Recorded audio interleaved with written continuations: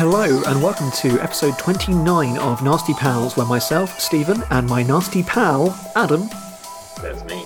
You're a nice pal, really.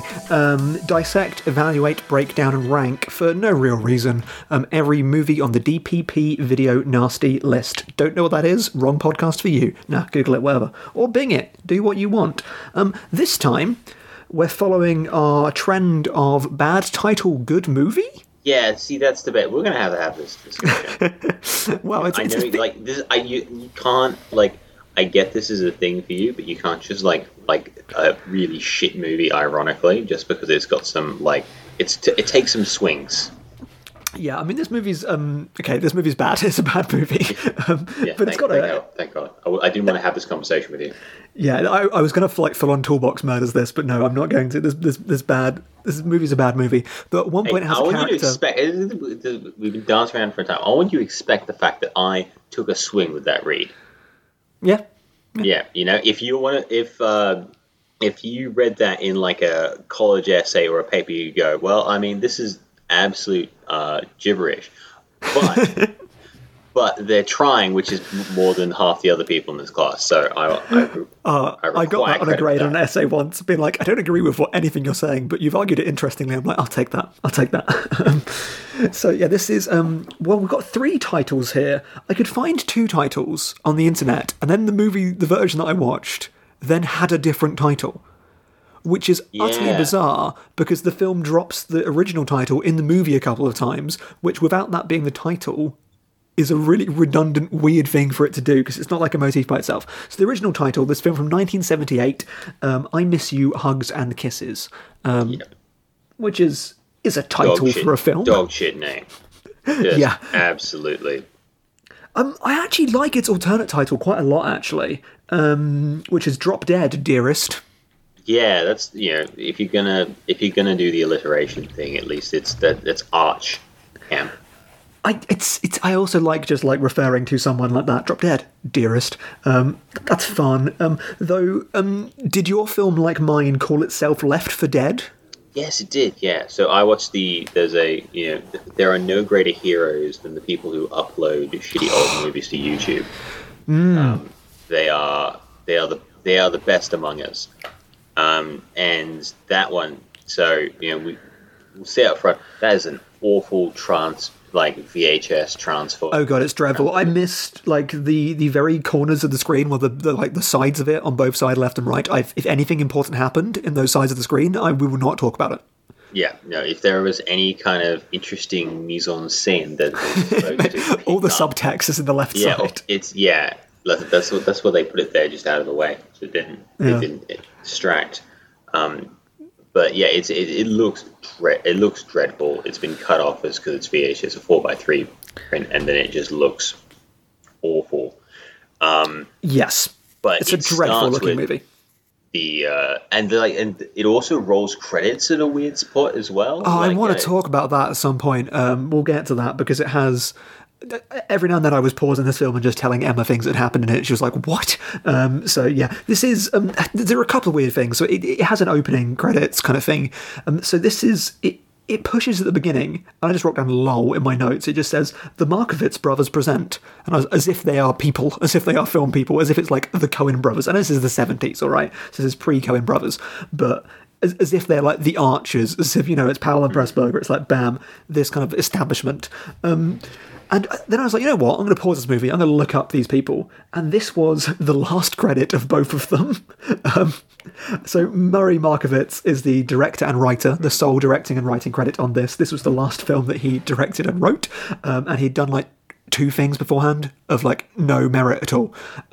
Like one of them doesn't even have a runtime on IMDb. That's how unwatched it is. You can't even find out how long it is. It just exists, I guess. No ratings, no one's watched it, no one cares.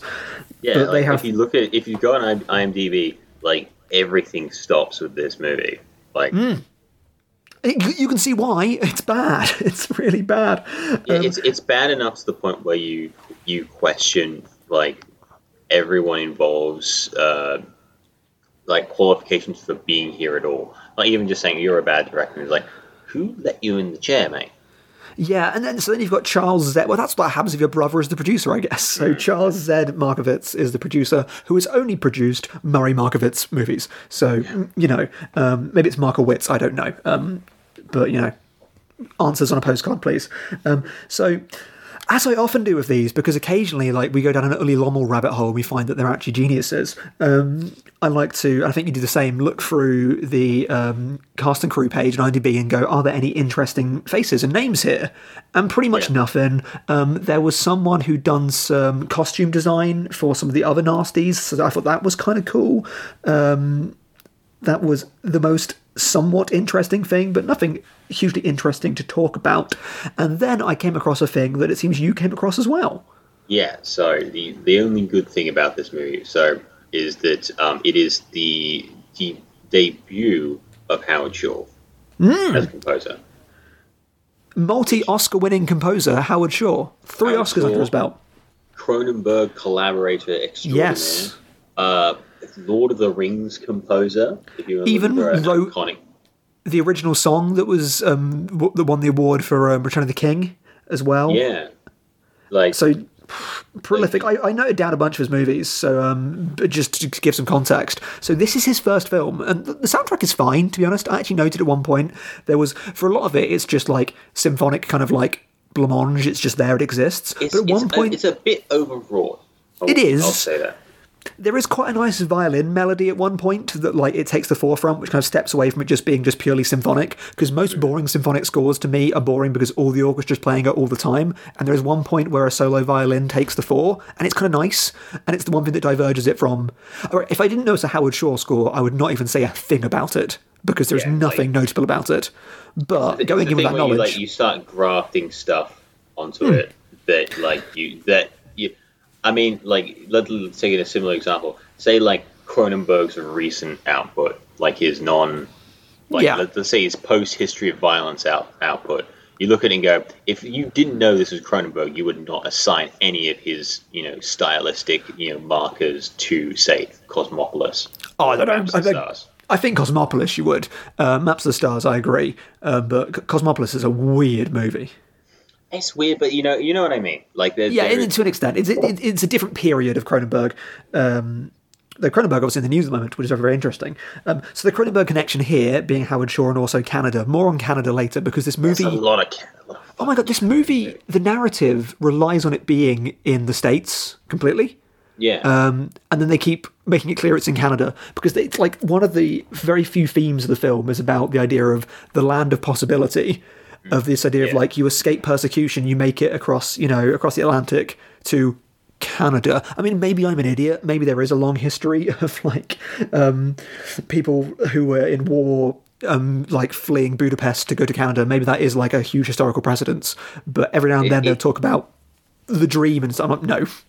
It feels like there's a 30 Rock joke in the later seasons where they're trying to get a horror film funded, and it just means that they continue to add more and more positive references to Connecticut funding. Just we're one of Connecticut's beautiful 30 beautiful state parks. Oh no, I don't want to die before seeing the such and such museum. It is very much that. It's that level of plugging Canada. They go out of their way. Say, we're in Toronto, everybody. Which is fine if it didn't cut against narrative, which for me it does. And again, maybe I am the idiot here, but I feel that this is such a it's a weird capitalistic film. No one thinks of Canada as the land of possibility and the place you run away to freedom. Maybe they should, but they don't. Yeah, no one thinks America is that either. But in terms of film language. Yeah, it's established myth making, and a lot, and it does subvert that to a very slight extent. This idea of maybe they'll come get you eventually, but which would work a little bit more if it was the symbolic connotation of the United States of America. It being Canada is really weird, though. It does lead to one amazing line where a woman claims that Canada made her sexual. Oh yeah, which is at that point I was like, all right, this movie rules. This movie does the script on this thing. But that's why the script's so bad, because she means to be implying that her and the protagonist, who she's having an affair with whom she's having an affair, that they did not have anything physical until the second time she came to Canada, and she just says, "I wasn't sexual at all until I came to Canada," which I loved. Come, the Canadian Tourist Board presents. I mean, I've seen Cronenberg movies. Canada is sexual. Yeah. So to return to David Crony. Yeah, David Crony. The most interesting thing about this movie is the connection to. Yeah. So, I mean, also, like, the David Cronenberg thing, like, I know why films are made in Canada, like, there are tax reliefs, etc., like, it's a better, like, place to make independent film, apparently. I don't know enough to know exactly why. Yeah, but you just film it in Toronto and say it's New York, like a regular I know. It's weird, because, like, and, you know, we love Cronenberg, people know this. Like, Cronenberg is such a Canadian staple, but none of his films feel like, this is Canada, capital C, Canada. They're just like, they take place in Cronenberg land. A lot of them specifically take place in LA, or other kind of places. This is just like, bam, Canada. So, Howard Shore, his first proper credit, because this doesn't really count, was of course The Brood, then The Dead Zone. His first non-Cronenberg movie was Martin Scorsese's After Hours, which is an awesome movie, and is a really good score. He went into The Fly. Did you know that he composed an opera based on The Fly? I would see that opera. I want to see that so badly. That would be a great opera. So yeah, I've noted down a few of his like more interesting credits here, just to give a bit of thing. A lot of people know this already. So you've got a lot of Cronenberg, Naked Lunch, Dead Ringers. You've also got The Silence of the Lambs. You've got Mrs. Doubtfire. There's actually a lot of collaboration with Jonathan Demme, which I was.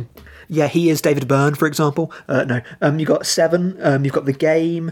You've got That Thing You Do. Obviously, he didn't write the song That Thing You Do from That Thing You Do. That was the guy from Fountains of Wayne who died last year, I think. Yeah, who I should know the name of. He did the soundtrack to Dogma as well, which I thought was a weird thing to note. But most famous for, I mean, he did The Aviator as well and Hugo, so a lot of Scorsese link. But the big one is The Lord of the Rings and The Hobbit, which are wonderful scores.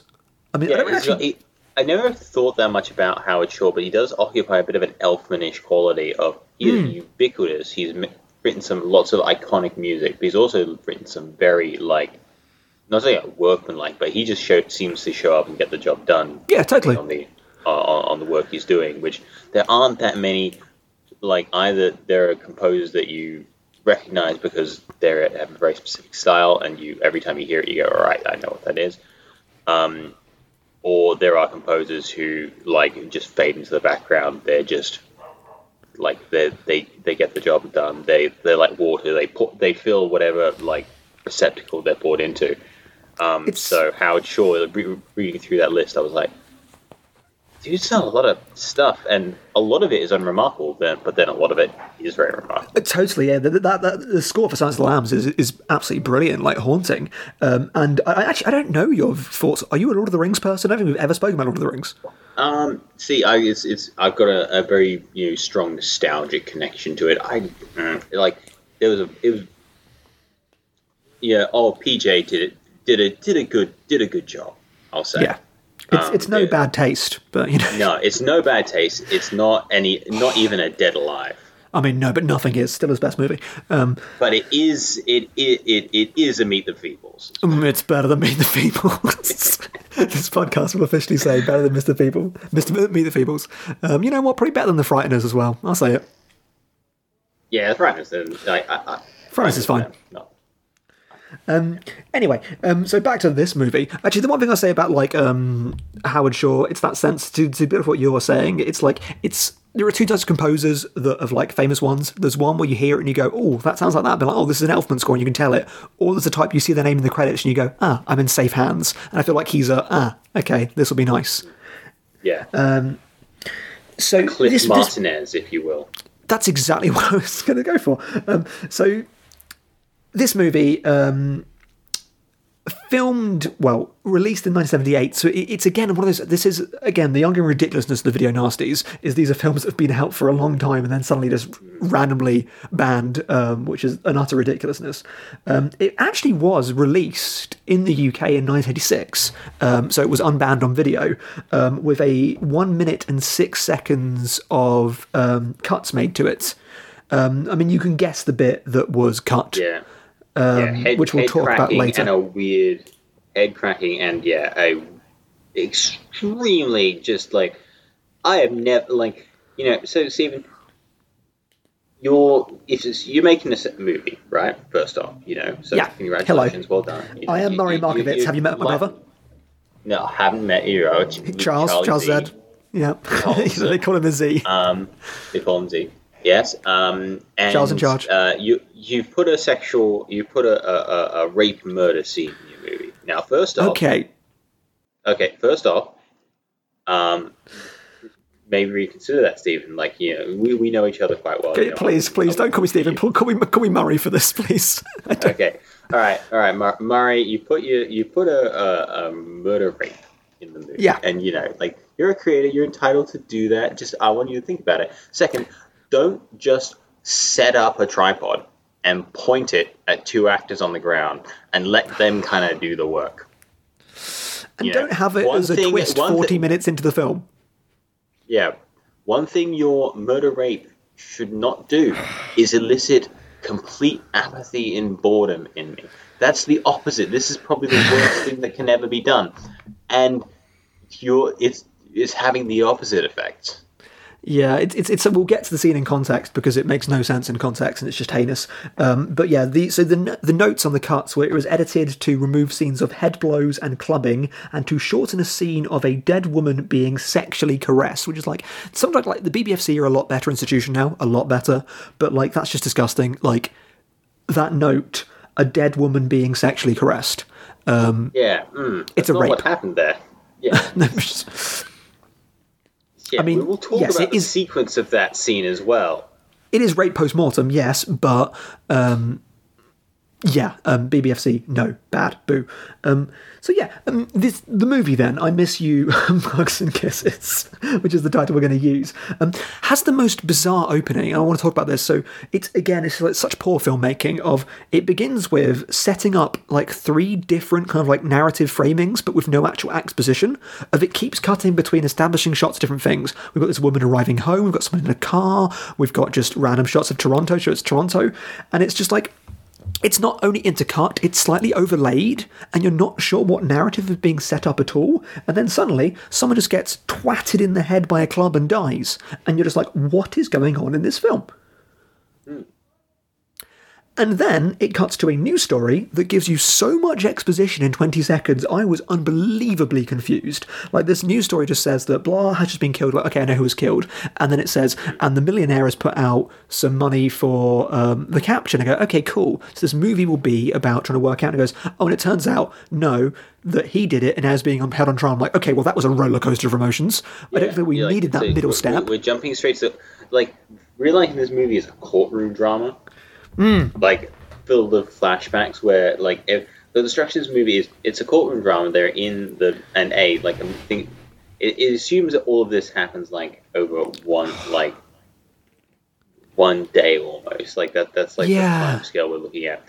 But essentially, the witnesses are called to the stand, and then their testimony is a slightly skewed perspective on the events leading up to the. So it's Rashomon. You're saying it's Rashomon? Yeah, it's Rashomon. It's Rashomon, but it's Rashomon, but it's a courtroom of the murder of Magdalene, which you get named for a reason. Do you get it? Do you get it? It's because this movie doesn't like women. She's slut shamed a lot, and it's that classic narrative of it bends its way to prove itself right. Like, it starts with like people being really mean to her as a person, and you're like, oh, they're so mean to her, and the narrative at the end is like, yeah, they were right to be though, weren't they? Because women do be like that, don't they? She was a bitch. It's like, it is cool. Yeah, this movie's moral compass is that rich people get too much shit.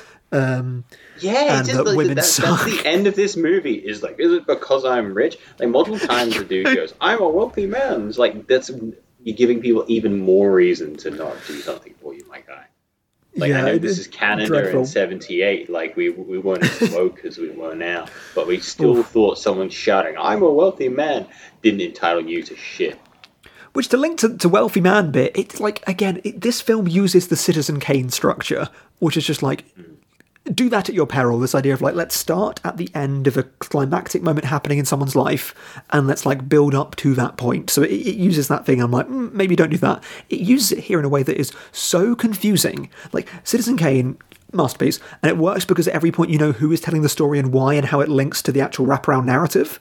In this, you have no idea if what you're seeing is a subjective lens or if it's an objective reality that's counterposed with what's being told, if what you're seeing is being told in the courtroom or not being told in the courtroom, if it's material to the case, when it should be introduced, what you should know, what you shouldn't know. It has the most beguiling, confusing structure I have ever seen in a movie, perhaps. Yeah, you forget what the frame is very, very quickly, almost immediately, because the way it introduces all the key elements of the plot so like, I wouldn't say straightforward, but so abrupt, and then it's like, right, got that, correct, moving on to court case, drama structure, court structure, and because it does not like it doesn't just do a Scorsese thing of just let's put some narration so we know who's talking. Just do that. That way we'll know. Instead, it just it starts someone talking, and then it's showing stuff that's happening, and they aren't even in the scene. It's not even from their perspective. They weren't there. It's so weird. Like someone will be giving testimony, and it'll be about people who were doing something completely different, and they weren't involved. So to give a fringe over the film, because it's actually a really easy film to give a narrative summary of, because the narrative is actually like 5 minutes long, but it's just so truncated. It's this man who's been put on trial for the murder of his wife, and he's trying to be proven innocent. And at the beginning, we don't know if he's innocent or not. We just know that he's been put on trial. But the film goes out of its way to make him seem guilty for it, which for a long time, the film falls into that rut of... And there are other films like this of, this is a film that's going to make you feel sympathy for someone that's killed someone, for a murderer, specifically a murder of a woman. And this idea of being like, it's going to make you think, oh, yeah, it was bad, but she did deserve it. And it is that movie for like an hour.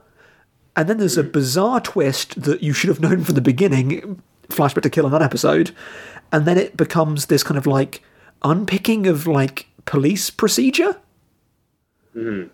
Yeah, it's like, and there are even like there are scenes like about police procedure where they make it like, you're an unconventional cop, you break the law, and like he's trying to convince the jury that the cop is bad man, cannot trust cop, which we're all in favor of. But the thing he says is like he implies, and I'm pretty sure it's correct, is that none of the evidence that these cops are submitted to convict this guy is admissible, because none of it was got. There was no court orders, no warrant or anything. They didn't get any of this approved, so the case should already be thrown out. Yes, we watch an hour and a half of a case that is obviously... We see the reality, so we see the person didn't do it, and it ends with the actual murder, and we see who actually did it, so we know at the end that he's innocent. But it spends an hour and a half showing a completely... just a case that's like, no one in their right mind would accuse this person of doing this, because it didn't make any sense at all, just so it can go at the end being like, and they accuse me anyway. You're like, you can't just set up a deck and then just introduce an entire new game. Yeah, and like and because the movie is so desperate to get they are punished for rich, like that's the message of the movie is they want to take down a successful man. It's like, which it does in another way. It does that with the car bit halfway through, of like, the way that we know that she's bad is that she spends 27,000 Canadian dollars on a Porsche, and he's like, oh no, how dare you, my money, etc., etc. And that's how you know she's a bit of a rebel. This idea of being like, this rich man deserves his money, though no one is impacted by her buying this car that she clearly can afford and wants. He's supposed to be a millionaire. Like, it's just it's such a like the movie has all these kind of like, it's such a like pro rich guy movie that, because like this like so you this middle-aged man and you this like hot model, you married each other exclusively for love. There was no element for both of you of you liking being a rich guy and her liking you being a rich guy. Totally. This was entirely like, assuming that people aren't stupid. Like, these It's not even an arrangement. These like relationships work because of the fact that part of what he likes being is spoiling. A hot young thing, and part of what she likes is being spoiled. That's still like a foundation of a successful relationship if both people understand it. And this movie takes the tack of like, no, all marriages are for the true love, and she was manipulating him the entire time. It's like, dude, like, how did you get so rich if you're this dumb? Yeah, he also has an issue that I like to call Haruki Murakami protagonist syndrome, in which he is the protagonist, is this like blank slate, pretty boring character that women are just weirdly, completely attracted to for no reason at all. They just fawn over him because like there are these two women vying for his affections. Fall in love with him? Yeah, as well? People just love him. That she's just like, and it's like my sister's treating him wrong. I treat him right. And it's like, I mean, like everyone's thought that about the Wayward Millionaire, I guess. But at one point it introduces that he has a child out of nowhere that he's just that they had together. Don't need to establish that. That's fucking great. A bit where he's just like, Daddy thinks Mummy is lazy and they're gonna get divorced. Yes, Daddy hates Mummy and Mummy is a stupid. It really is just like, the most passive aggressive thing I'd ever seen in a movie. As he's smashing her hands on a piano. Yeah. Inexplicably. So to go back to the setup for this relationship, so this is all told in courtroom dialogue. So we get to the beginning of the court case, and he is asked to give his defence, and we know from an hour into the movie that there is incontrovertible evidence that he did not do this, that could not be dismissed at all. So his opening line is, "My father was shot by the Nazis." And you're like, okay, well, that's a weird gambit to go for. I'm intrigued. And then he goes about how his father gave him some advice about how women might look sweet, but they're bitter on the inside. Or like, it's like, okay, this is still a bit of a strange way to lead your "I did not kill my wife" thing. Be like, okay. And then he says, 20 years ago, I was in Budapest, fleeing Budapest in the 50s. You're like, okay. And then it's lots of random stock footage of like unrest in Budapest. You're like, this is pretty grim. And then it goes on to just show his entire background, this relationship with some dude, none of which is material to the case at all. But the thing that I realised is only the first few lines have narration. So I'm presuming that the rest of it we are just seeing and that he's not telling to the court, because later other people give evidence and it's returned to this narrative, which doesn't say what they're saying. So I'm presuming in court he just stood up and said two things and sat down. Yeah. Yeah, I just... What? Immediately you're not following it because it's introducing this kind of grand, lifelong story, except the fact that this, happened, like 10 years ago or something. Nobody has any, Hungarian or Eastern Bloc accents as well. No. There are a lot of people from that region now in Canada, and all of them speak like Americans. There's not even a Canadian accent there. And are completely naturalized and extremely wealthy and successful from the word go. Such is the power of Canada. It's kind of the Canadian dream. And then we get to him meeting his wife, which is like, she's just introduced in if I was going to be very, very charitable, say in a blow-up like scene, we have her being photographed by his best friend. This is the first time we see her. And we know that they get married in the future, so you expect there'll be some chemistry set up. We then cut to another scene where his friend is angry at him because he's stolen his girl that wasn't his girl. He slut-shames her for a while, though in that speech is jealous of the fact that he can't get her, though he thinks that she would go for anything, but that being proven wrong by the fact that he can't get her. These two people haven't met before. I'm very, very confused. And then our protagonist just says, "We're getting married!" Just shouts in his face for a while. Like he's doing the Bale Batman. It's hilarious. And those two are getting married after she's just slut-shamed for 2 minutes, and that's the premise for their relationship. And then in the next scene, it tries to sow, and now there is marital strife. You're like, you can't just jump from they've got together to, and they're drifting apart. Like, you never convinced me they were together to begin with. Yeah, it's just like it's like the assertion is that he's picked her up a rack. like say that one, they don't establish any like the thing about if you're going to do like like the stereotype is like a very I'm going to use an extremely trashy but very well executed example, which is Gone Girl. Yes. Which is a movie that is deliberately manipulative, but sets up all the core tenets of the characters, and then starts introducing wrinkles to it that makes it more and more complicated and uncertain, and makes the viewer doubt themselves consistently, even though we're pretty sure of what's going on here. Yeah. But that movie sets up these characters, sets up what the relationship was before, and then shows you the decline. And Meanwhile, in this movie it goes, all right, wife unhappy. well, because it introduces the fact that he's having an affair with someone before the fact we've introduced that he's married. So we already know that he goes to infidelity, and at no point does it, because like so many movies go to the excusing infidelity thing of being like, here's this loveless marriage that made me like stray, but just like, no, I just had two women going, and that's just all it goes for, which is utterly bizarre.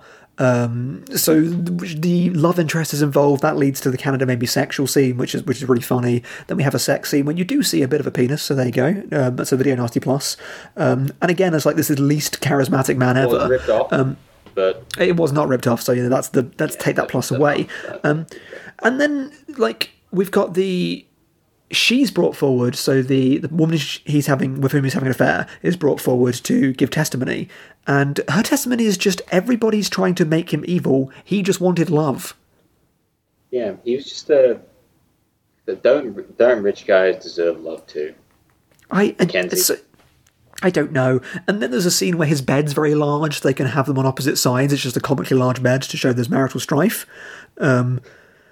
I love that bed's so good. The bed's hilarious. Man, the bed looks like it's from a Stephen Kostansky like body horror sci-fi movie. It looks like it's straight out of The Void. It's amazing. So I'm pro the bed, and then because this film just keeps on just adding random narrative layers because it gets bored. Because I get bored. So it introduces a ghost from his Hungarian past. Some friend walks in and is just like, you could have saved me. And it's like, but you're here. So you got to Canada too, apparently. And they have a feud. It's like, that scene in There Will Be Blood where the brother, who may or may not be a brother, arrives and is like, I'm going to undo you. Yeah. It's like, what if that was terrible, but took up the same amount of the film? Yeah, like it's just the character there should be some portent because this person needs to have been introduced to us prior. So then we know it should be an oh shit moment, not a like, who are you? Yeah. Which another who are you moment is when we go over to, now we follow Magdalene for a bit. This is when it's starting to show that Magdalene's a bit of a wrong-un. But before it's done that, actually, it has let us know that our protagonist, Mr. Boring McBoringface, the blank slate most, he's such a bad actor as well.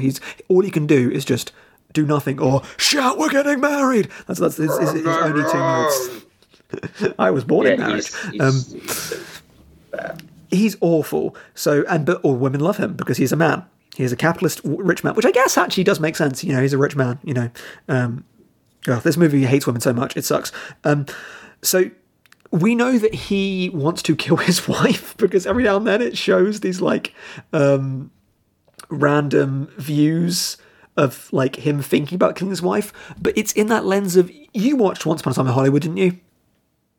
I haven't seen it yet.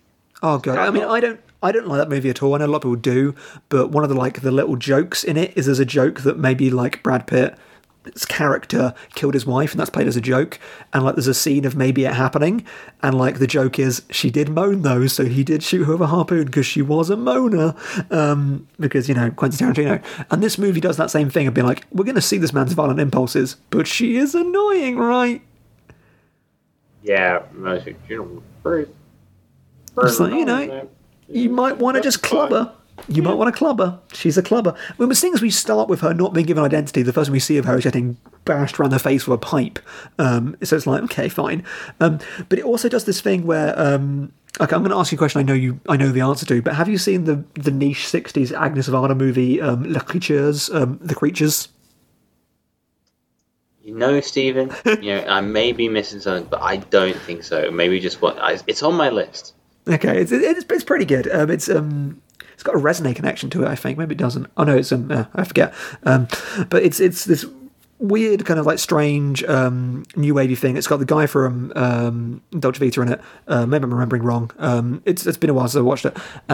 But it does that same thing of it's like this blending of like fiction and reality of like what's real, what's not, and it shows this person's like weird kind of like fantastical fantasies that are often quite violent by putting this red sheen over them. And I'm like, this movie does exactly the same thing. Of just like this strange red. And you know what? And Agnes Varda, I'm going to say, is probably the greatest filmmaker of all time. It doesn't work well in that movie. So if you're using a technique that Varda did, and it wasn't good there, it's not going to be good in your Beyond B movie from Canada for tax reasons called I Miss You, Hugs and Kisses. Mm-hmm. Yeah, it's... this movie, dude.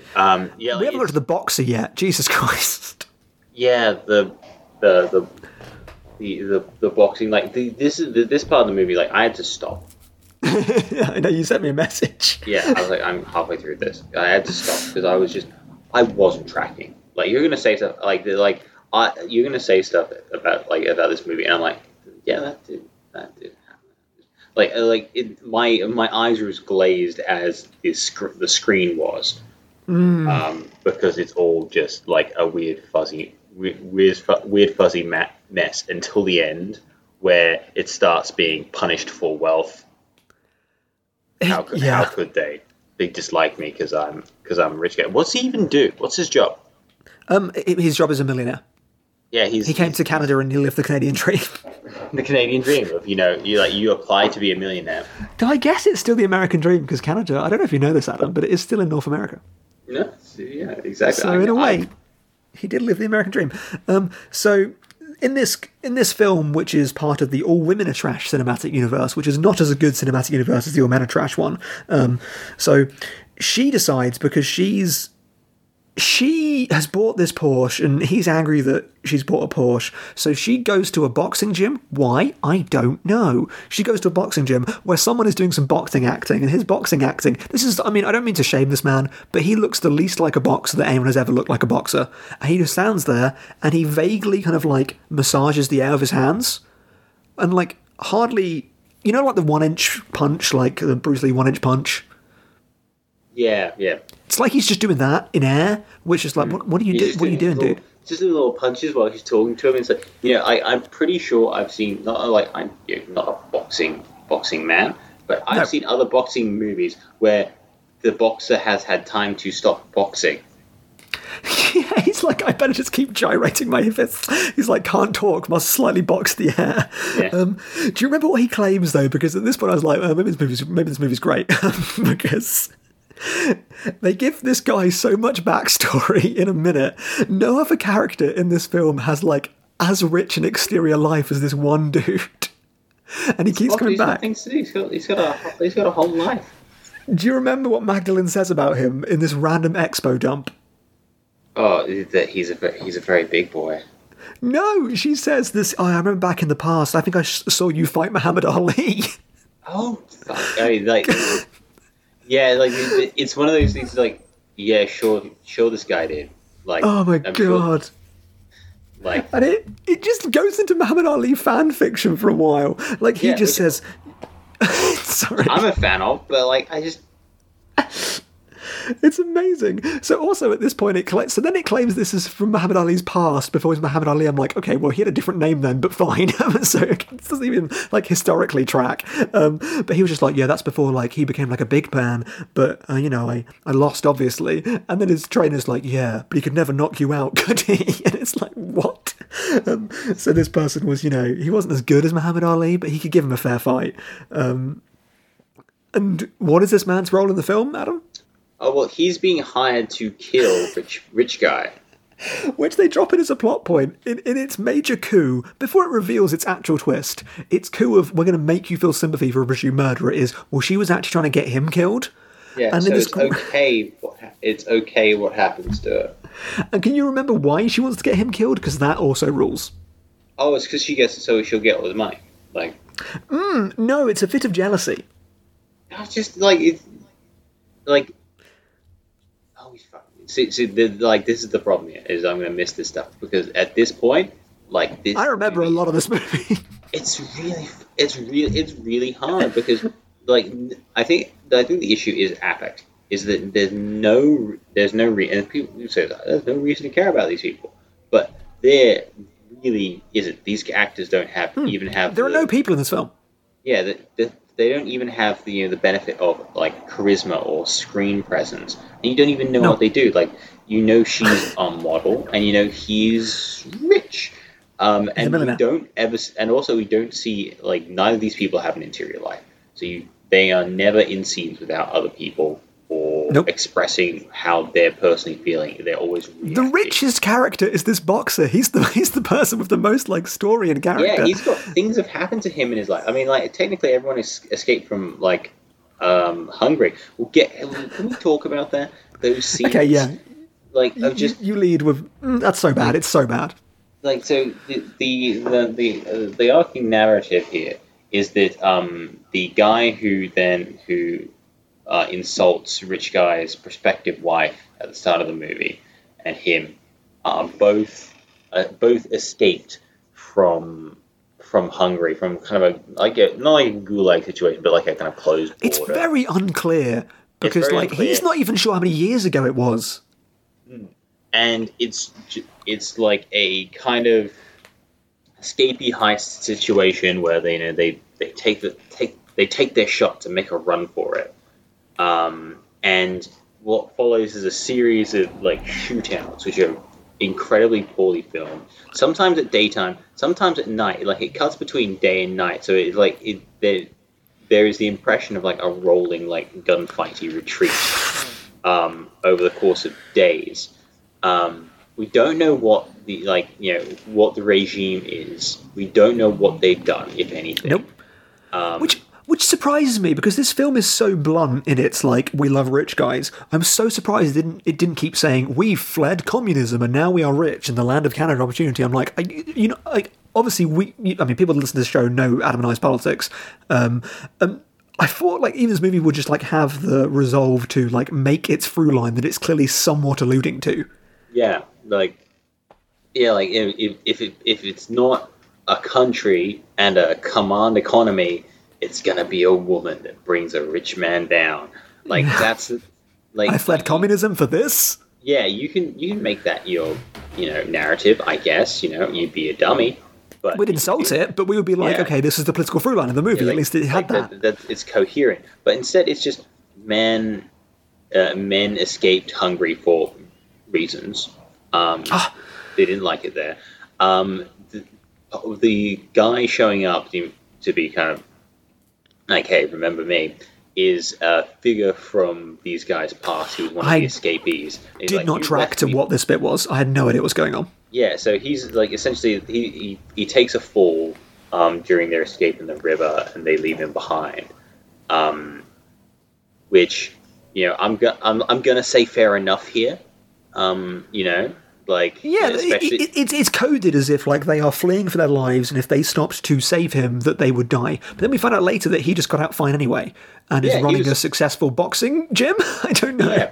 Like all these guys have come to Canada and become incredibly successful. So I don't know what the like Hungarian exchange rate was. I don't know what their like. Clearly, they just boarded the same flight. Like a bunch of Hungarian millionaires moved to Canada to become Canadian millionaires, and this is very strange.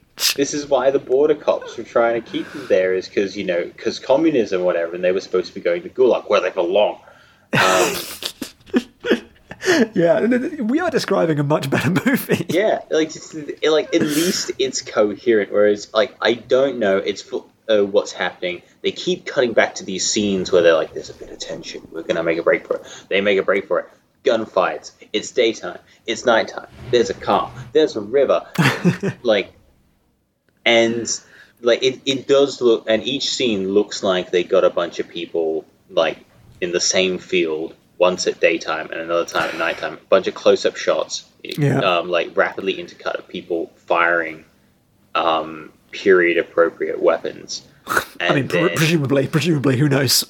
Yeah, but like this isn't even like when we were young. So like 'cause the classic thing is like something happens when you're young and everyone's moved on, and then someone comes back, or like it thinks it's Once Upon a Time in the West. Sorry, Once Upon a Time in America, which is a movie I don't like anyway. And this is not that. But it's doing that, but also these people are exactly the same age. They're not doing like young people. This like happened like 8 years ago or something. So they all look the same. They're all dressed the same as well. Like it's not like, oh, we were young and in rags and we just made a break for it, and before I became a Canadian millionaire. Yeah, we came to Canada to shoot our shot, man. It's literally like, oh, yeah, so a few years ago when I was a prominent businessman in Hungary, I didn't like how things were going, so I made a run for the border, and now I'm here. Like, there's no arc, there's no weight of history to make you care and go, oh, man, this is all unraveling now. This life you built yourself is crumbling apart. It's just like, oh, well, your life took a bit of a turn. Now you're in Canada, I guess. A movie is like capital B bad when myself and Adam are arguing that it should have more coherent conservative politics. Yeah, I mean, just be Clint Eastwood or something, just have something that I can understand, and then I'll judge it. Be Gran Torino. Be Gran Torino. Like, have a coherent politics, and then I'll at least watch it and understand it. Like I can find the good things about it that I like, even when it's the overarching message is something that I disagree with, because at least it's a coherent piece of filmmaking. Which, to go back to its incoherence, actually, because, I mean, why I was quite beguiled by this, because I actually could not concentrate for those bits at all, those bits that you described in detail, because those were like, that was a scene that made internal sense. It doesn't make external sense in the movie, but I could not follow any of the internal sense scenes because, like, I don't care what's going on. But I was just, like, beguiled by the nonsensical court case. My favourite bit of the entire movie is a thing that happens 7 minutes into the film, when I've never seen this in a film before. This is you may have heard, Adam, I know you've heard of this, of a late title card. We love a late title card. I love a late title. I'm a big fan. Have you ever seen I know you have, but listener, have you ever seen a movie that has a late, this movie is based on real events card? Great. 7 minutes into the movie, as if it forgot, it goes, oh crap, and it covers the whole screen, and it keeps scrolling. Yeah, it scrolls it as well. It's not just like stuff's happening in the movie. Not a splash of the screen of something like, boom, there you go. Like it's just like shit. Oh fuck! It's a real story, isn't it? We've got to tell people. My read from this is, I'm going to guess the first 7 minutes are pure verite. Like, all of that, 100% real. And then they're like, oh, we diverge from truth. They're like, we must put a disclaimer. Everything you've seen up until now is pure fact. Pure fact, as it happens. The rest, my dears, is interpretation. And then it drops it. So yeah, a movie with a 7 minute late disclaimer, this is truth, but maybe false, is just, that's filmmaking. Yeah, that's a movie, baby. What a picture. That's beautiful. So to get back to our mate the boxer, my favourite character of this movie, so he is hired as a contract killer by his Hungarian friend, right? Like, as in, like, he works for the Hungarian friend. I'm putting that together. Yeah, I think that's accurate. And it's like he works for him, and then Hungarian friend is like, yeah, I gotta kill your husband, because me and him, we are in good terms as well. So if you wanna, if you want to go in on this, like, we can split it. But yeah, and he knows that she's good for money, so he brings him along, and she turns up, and they open their doors slightly into each other in a very weird scene, and then she's like, I'm going to give you 24 grand, I think it's that much, because it's like the price of the car. She's like, I'm going to pay off this car, if you kill him for me. And this person, his claim is that they try and make him a sympathetic character. He goes, no, I only break arms and legs, I don't kill. You're like, what? He's like, no, I'm an arm and a leg breaker. I'm just your common thug. Like, you see, you show me buddy, you show me an arm, I know what to do with it. I can break it. Show me a leg, I know what to do with that too. But like a head, chest cavity, I don't know about that. I fought Muhammad Ali. Will I break his arm? No. Will I break an arm now? Yeah. That was the problem. That's why he didn't beat Muhammad Ali. He was too focused on the arm. He wouldn't go for the kill shot. and he couldn't go for the legs because boxing. So he was really only limited to the arm, and they're tricky buggers. They're always moving. But he's broken a few now to prove it, and he will break arms and legs for money. All right, this guy is trying to get by in a tough economy. He will break an arm, he'll break a leg. But he draws the line there. Whom among us is above? Just again, the politics of this film. Hey, it's a normal movie. It's a job, Stephen. Like, you don't know what people need to do to survive. Yeah, thug work is real work. But like, a normal movie would be like, whoa, I don't want to kill someone for money, but I guess I need it because there's so many films that are like to show the pernicious power of money. But he's like, whoa, I don't want to not break someone's arm. Yeah, it's like, you sure I can't like break his arm like really bad? It's like Batman Arkham Asylum. It's like, I will hospitalize this man happily. Or Sleeping Dogs, I guess. Not the movie Sleeping Dogs, the video game Sleeping Dogs, where it's like, no, I just knocked all these men out because I'm an undercover cop, it's fine. Oh, that game's so good. You just gotta... That game's got that function where you can just break a leg and they stand back up again. But you can just keep doing the leg break. Welcome to the minute in every episode where me and Adam reminisce over a game that came out between 2007 and 2015. They were the best of times, Stephen. They really were.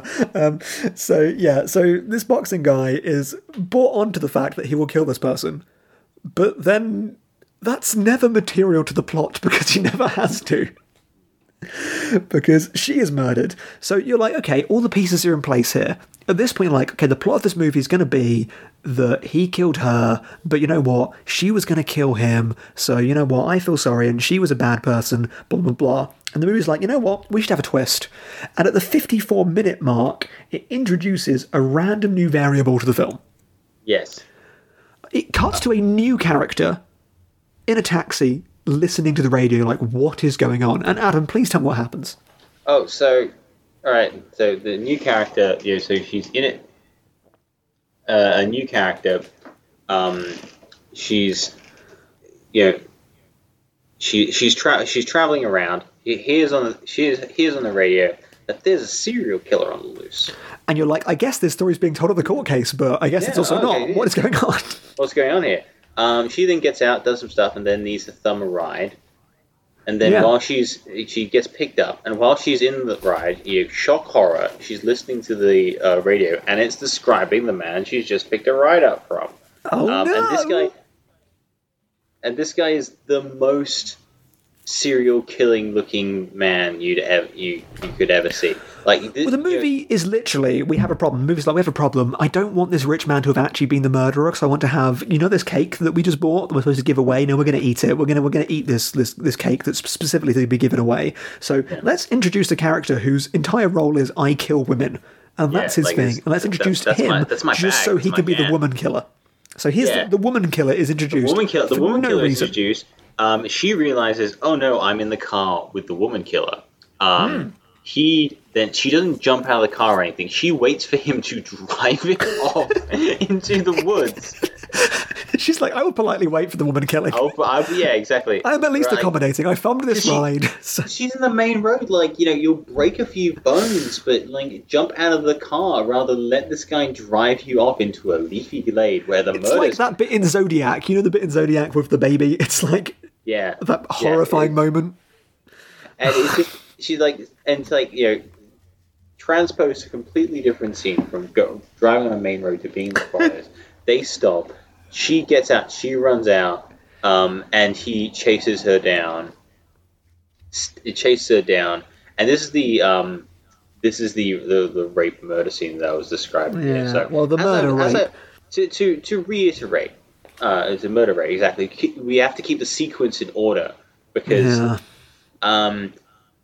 As I was saying earlier, you should be able to elicit some response with literally one of the worst things you can do. And also, I think we need to really underscore this, is this film has not even pretended to be in this kind of like sphere of content so far. It's like a slightly like risque thriller about legal procedures. Yeah, there's some dick, there's some like slow, like soft focus shots of some naked people just kind of hugging. It's been, like weirdly sexual. It's been a weirdly kind of like slightly horny movie up until this point to like get a little bit of attention on screen. It's been very much in the realm of erotic thriller. Yeah, skin flick, and it's it then just completely and then there's just a couple of shots set up where this guy stabs this girl, then pulls down his tidy whities, has sex with her, and then leaves. And then occasionally they'll cut back to a bit of caressing. He stabs her twice, but I think they just use this footage of the first stabbing. Yeah. Yeah, and we see this again later it just cuts back to this in case you'd forgotten. Yeah, remember this guy, bad guy. It's like we see his haircut. Alright, so this scene, I think we'll skip over it because it's not fun to talk about and it's not fun to listen to. It's just heinous. It's ridiculous, and it's like this movie is dumb fun, and then it's just no, and it's also just utterly bewildering dumb fun. But this is where the film continues to be the most nonsensical thing ever. In this court case, which is the joke of all court cases, the worst court case ever, Aaron Sorkin, he would have a field day with this court case, and he'd love it, love it, love it.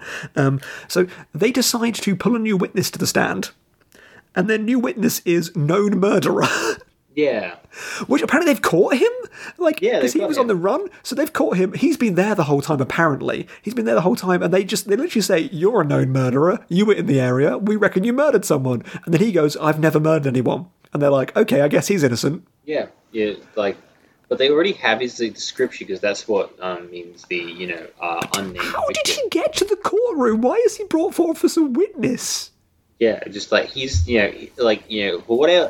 from whatever you want to say about this guy, he's Marxism in action. He really wanted to make sure the millionaire didn't get off.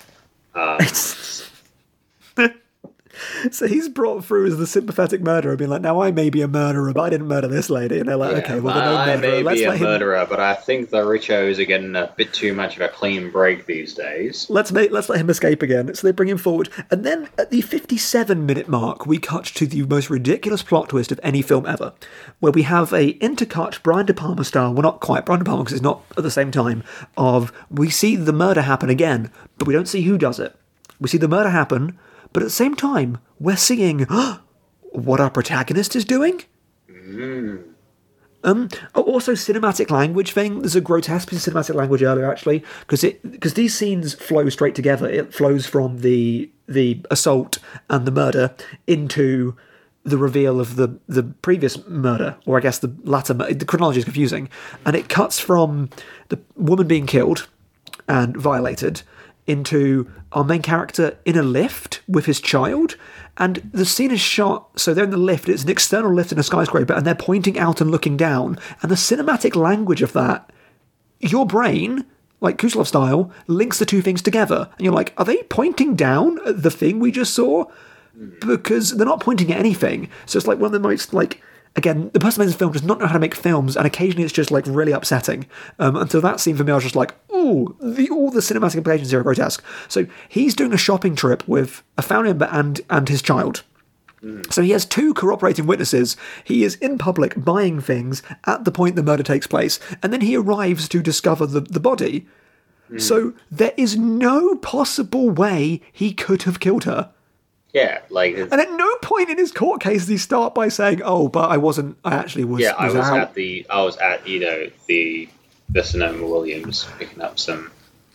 And here is every witness that will corroborate, and also I discovered the body when I got home. No, he starts by saying, "Now my dad was killed by the Nazis." Dude, you deserve to go for this crime if you cannot present the case of, "Oh, it obviously wasn't me." Yeah, where is your lawyer?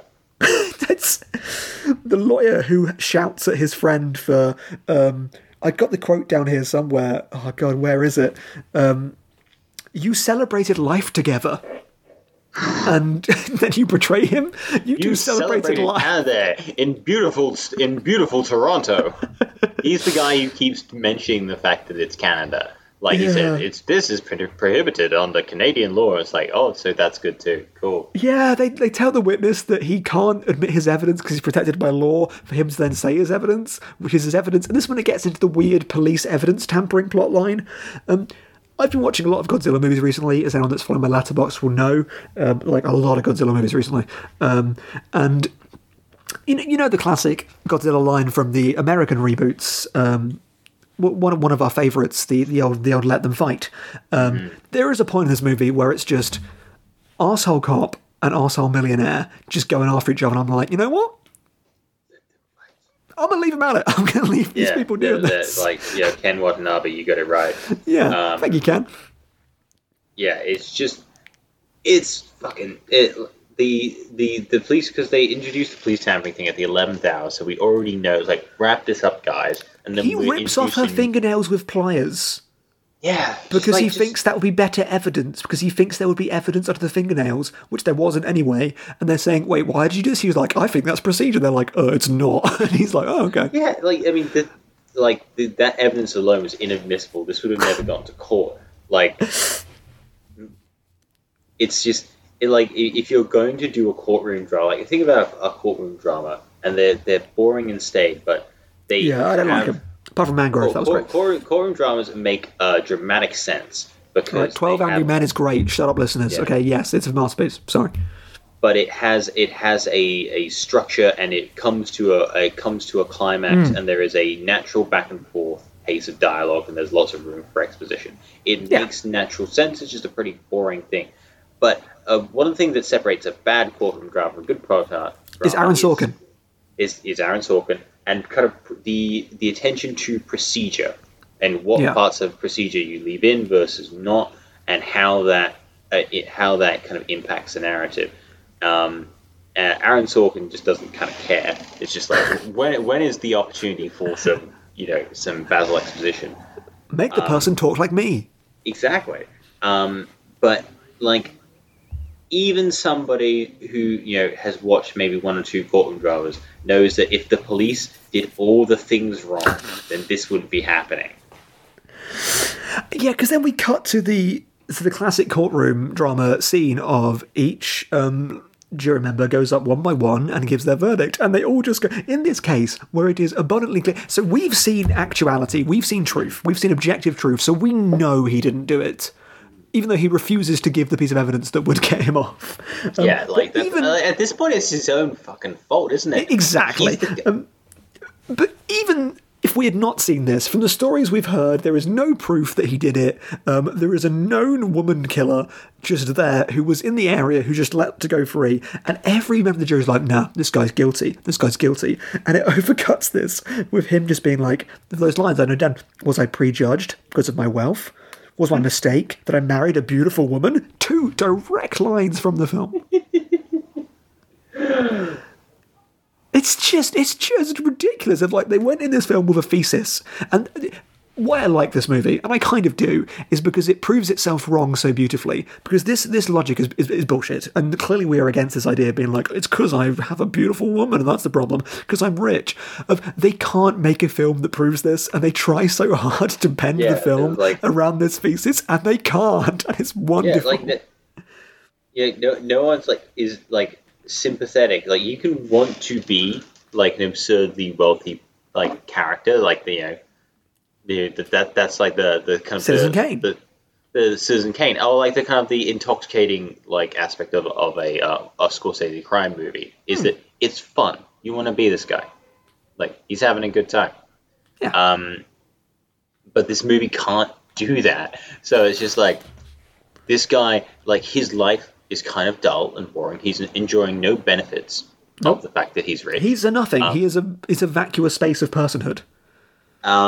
And his understanding of what he's entitled to in life is so kind of basic, and he didn't get it. And we're just looking and going well, you're not entitled to that. And no one said oh man, you deserve to be rich and have a hot wife. He's but I fled Hungary when I was maybe already a millionaire. I don't know. Yeah, I fled Hungary 5 years ago, and don't I get the hot one? Is it no? Who are you? Well, yeah, because it's his wife that hates him. The reason she wants to kill him, which I meant to allude to earlier, but didn't, is because his wife realises that the husband that she hates is having an affair, so in a fit of jealousy decides he must die. So there's all this random sense of being this man is apparently intoxicating. Yeah, it's this guy is, this guy's everything. It's he's like a paste of a person. There's nothing. It's almost human. His most defining physical feature is glasses. Yeah. Well, what about his hair? What about his hair, Adam?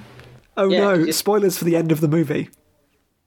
Yeah, so at the end of the movie, he's lost all his hair and he's got boils all over his face because he can't be living in these conditions. Yeah, because his richness was holding his hair together. Exactly. Ironically, he looks like the actual killer at the end, which is kind of funny. And the movie ends with him writing a letter that ends with what line? I miss you, hugs and kisses. Which, if you just watched a movie that was titled Left for Dead, you'd be very confused by. Yeah. You're like, wait, what?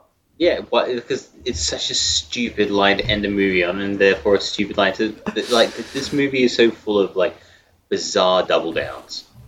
What's the Pirates of the Caribbean movie? Is it Dead Men Tell No Tales?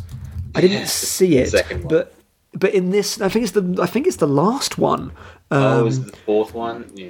It's the one that was released in England. I don't know about Australia, but it was released in England as Salazar's Revenge. Oh, this is the one with Javier. Yeah, I've not seen it, but apparently it has a pre-credits sequence which ends with someone saying, "Because dead men tell no tales," and it just cuts to, boom, Salazar's Revenge. You're like, wait, what? So I love the idea of a movie building itself around a line and then not having that as the title of the movie. So this and Salazar's Revenge get a thumbs up from me. A film I haven't seen, but there you go. Should we rank this film? Yes, or do you have anything more to say about this? We love rich people, we hate women. I think that's obviously clear from all our interactions is our opinions on women. This movie is kind of gross. It's got a bunch of sexual assault stuff that is gross. It likes rich guys, hates women, and contorts the narrative to fit that frame. It's just like, I mean, I'm not like, none of the female characters here are particularly like nice. Like, nobody here. I'm not like rooting, not standing any of these people. No, but like, I really would rather spend time with them than this dude. Like, just this guy who's like... I want the boxer movie. Where is the boxer movie? Yeah, I want to see about the boxer. He seems like he's breaking arms, breaking legs. Like, he won't kill though. He won't. He breaks their arms. I want a narrative like a Japanese like shonen manga where his whole thing is he can't kill people, but he can like progressively just like pulverize their arms and legs. That's every superhero movie ever though. Like... Yeah. But the arms and legs are just like jelly, broken, like compound fractures. But you can't kill them, and then they like destroy him with mind powers or something. That's the story I want to hear. Yeah, I'm conflicted with this movie, Adam, because on the one hand, it's terrible. On the other hand, why this podcast is a problem of, I had a nice fun time talking about it with my friend though. It was fun to have a chat about. Just remember of like the gross stuff that we don't like. That is capital P problematic, and then the fact that you don't remember most of it. You don't remember most of it, but you go like, but it's a pretty cool thing to say I liked. Like, I've been down that road before. Okay, let's start from the bottom of the list. Let's start with, I'm going to say this is like, I'm going to say between like Don't Go in the Woods Alone and Revenge of the Boogeyman. Oh God, I'm looking at the list now. So, the list that I've got, which I've now put on Letterboxd, so you can find the list on Letterboxd under my profile. So in last place, we have Late Night Train still, yes? Yes. Killer Nun is penultimate. Mm. Then it's Island of Death, Night of the Demon, The Burning, Revenge of the Boogeyman, Delirium, and Don't Go into the Woods, ... Alone. Yeah, I'm going to put this... I would say I put this, like, maybe above Delirium. I was going to say that, yeah. I want to put... I think Snuff is more interesting than it. Yeah, Snuff's got at least got a vibe. Like, this film has absolutely... Even in spite of Howard Shore's best efforts, there is no tone to this movie. I think it's better than Don't... I mean, we're talking about layers of abysmal movies. I think it's better than Don't Go in the Woods Alone. I mean, that does have some really problematic horribleness in it, and it's just like, nothing happens in that film. Things happen in this film.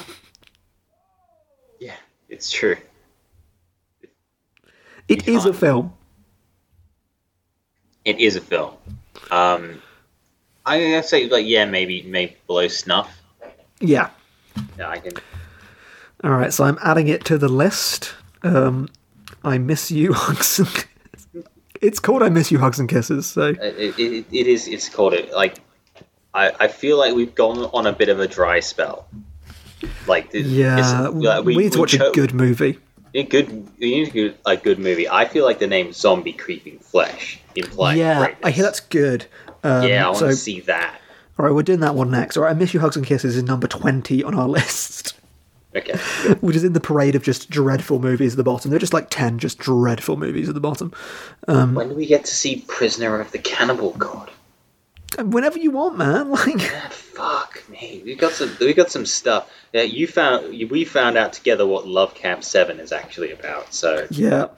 No, that one's still banned, and was recently tried to recertify it, and they were still said no.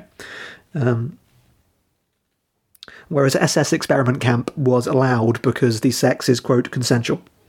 Oh, well, yeah, I'm glad that happened. They said, yes, this is Nazi themed, I'm but it is in glad a that the concentration SS camp. sex is But consensual. apparently everyone's involved, and it's fine. Though, at one point we'll have the conversation about, there is a wider idea around consent, and if people are in a concentration camp, maybe not. Yeah. But that's a conversation for that episode. So now we've put on a list, do you have a film to recommend in its stead? I've racked my brains about this because, like, this movie is kind of nothing. Like, you don't love it, but I think a fun, like, who's right and what's going on and who did it movie that's also an erotic thriller throwback, Side Effects.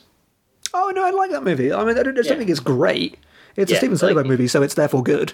But, like, if you want an erotic thriller that kind of plays in the who did it, who's actually in the wrong here. And especially like the third act turn of that movie where it becomes about Jude Law is very fun. If you're looking for that kind of thing where it's sexy, you don't know quite who's the bad guy here. It's Steven Soderbergh. Steven Soderbergh. It's a bit Hitchcockian. That's a fun one. I'm going to become a parody of myself. I'm going to recommend a Jean Renoir movie, The Crime of Monsieur Lang, because it's the perfect antithesis to this film in a way that I find actually fascinating. Are you familiar with this film at all? No, Stephen. So it's a really good leftist movie from, I think, the 40s. I'll have to double check at some point. So The Crime of Monsieur Lang is this film that starts with these people are in this bar, I think it's a Parisian bar, and they see this dude, and they know that he's wanted for murder. And they're like, we should snitch on this guy. And I think someone grabs their arm, they're like, let me tell you the story of this man. And then it tells you the story of this person that you know is going to end with him killing someone. And the whole point of the film is it's going to say, yeah, he killed someone, but this is why, and this man is okay. And the whole plot of the film becomes that he turned this company into a cooperative, and that it was going to go really, really well, and then capitalist people got in the way and just ruined it for everybody, and made his life a hell, which led him to doing this thing to escape kind of capitalist suffering. So it's a really good version of the opposite of this film, of what I thought this film was for a point. It does that thing of, yes, this person killed someone and they were guilty for it, but this is actually a better critique of what the system forces men to do, and therefore why we should be mad about the system, not against the people that are forced to make acts because of it. And it's a fascinating story. It's not an amazing film, it has flaws. Renoir's a good director though, so it's a good movie to watch, but it is surprisingly similar to this film, but is the opposite to it at every point. Good. Well, that's probably a better recommendation there. So yeah, The Crime of Monsieur Lang, Jean Renoir, you know him from Le Règle du Jeu. I do. And The Grand Illusion. You know The Grand Illusion. I do know that. Good movies. So yeah, that's going to do it for this time. So next time, Zombie Creeping Flesh, which is a great name for a movie. What this podcast is all about. Zombie Creeping Flesh. I like all those things. I like zombie. I don't want to say I like creeping. I like creeping flesh though. Yeah, true. You put flesh after after most things. I'm like, I'm a regular Army Hammer. That's gonna all right, bait guys. this. Follow me on Letterboxd. Yeah, all right. Wait, it's the plugs time. I'll get my plugs out of the way. So, as always, follow my writings on assortedopinions.home.blog. Do you want to read my recent essay on a rediscovered film by Mubi that is a bad documentary that's also a masterpiece because it's a interview with James Baldwin, the writer, where he hijacks the film and turns it around on the documentarian to make the opposite film than they're trying to make. It's amazing. It's just been refound. Read my writing on that. My other podcast where I talk about kind of like art house movies I've never seen. Check that out. There's still the Kieslowski versus Sliding Doors, most recent. So Blind Chance versus Sliding Doors. And find me on Letterboxd. I am either Stevenage, that's Stephenage is my username, or as Stephen Gillespie, Gillespie, where you can read my reviews of the first 15 Godzilla movies, because I've just been watching Godzilla movies. So yeah, follow me there. Also there you can find the official Nasty Pals list, both of them actually. You can find the recommendation list, so there's loads of films that you should watch with the annotation of who recommended them for what movie, and you can find the official ranking there as well, which also exists on my blog. So that's my plugs out of the way. Adam. Okay, so follow the Nasty Pals Twitter account, at Nasty Pals on Twitter. You'll just find me tweeting there and occasionally clowning on movie people. I also have a Letterboxd account, which is yes. Key Demographics. So Stephen's a writer. He does the long form. Yeah, I do. I'm that fool on Letterboxd that's writing actual reviews that get a decent amount of likes, and then one person posts a meme, and yeah. So I'm the awful person who's just posting meme reviews. So they are good meme reviews, though. They are good meme reviews. A lot of meme reviews on Letterboxd are terrible. Yours are good. So follow me for those. I've got some great thoughts about. I feel like what I need to do now, Stephen, is to just review Armie Hammer movies and the same. This is an Armie Hammer stan account. Yeah, exactly. I just feel like you have those awful moments where like some thing happens in pop culture that gets somebody cancelled, and that means renewed interest in that thing means you start actually checking out their work. Like, it happened to me with Kanye, like, the point where he was at his most problematic. It was like, I'm going to listen to a bunch of Kanye. Now I need to find the cannibal through line of all of Armie Hammer's movies. Like, is it in Free Fire? I don't know yet. I'm going to have to find out. Well, Ben Whitley worked with him twice, so, Exactly. Ben Whitley confirmed cannibal. I would believe... I've hugged Ben Wheatley. You know I love Ben Wheatley, but I would believe that. Did he feel like a cannibal? That's the news for you. So yes. Hey, one of your favorite films is Raw. Like I'm having some I love cannibal cinema. Like I'm super into the cannibals. Because you can see yourself in it. I've seen Possibly in Michigan, maybe twice. See, like you identify in some way with like cannibal. Cannibal. So yeah, that's the end of the podcast. So yeah, rate, review on iTunes, tell your friends about it, stop someone in the streets and say go home, there's a pandemic. Actually, you probably live in a country where that's absolutely fine, and tell them the podcast is good, or do what I do to friends sometimes, is steal their phone and forcibly download it onto it. Yeah, do that. That's a cool thing. That's not a violation at all. No about that. You tell them you're doing it if it's good. Oh god. Well, we can't end on you saying that. Or we can. So we can. I think we can. We can. All right. So join us next time. Listen to Uncle Adam. Listen to Uncle Adam. Not creepy at all. He's a vunk killer.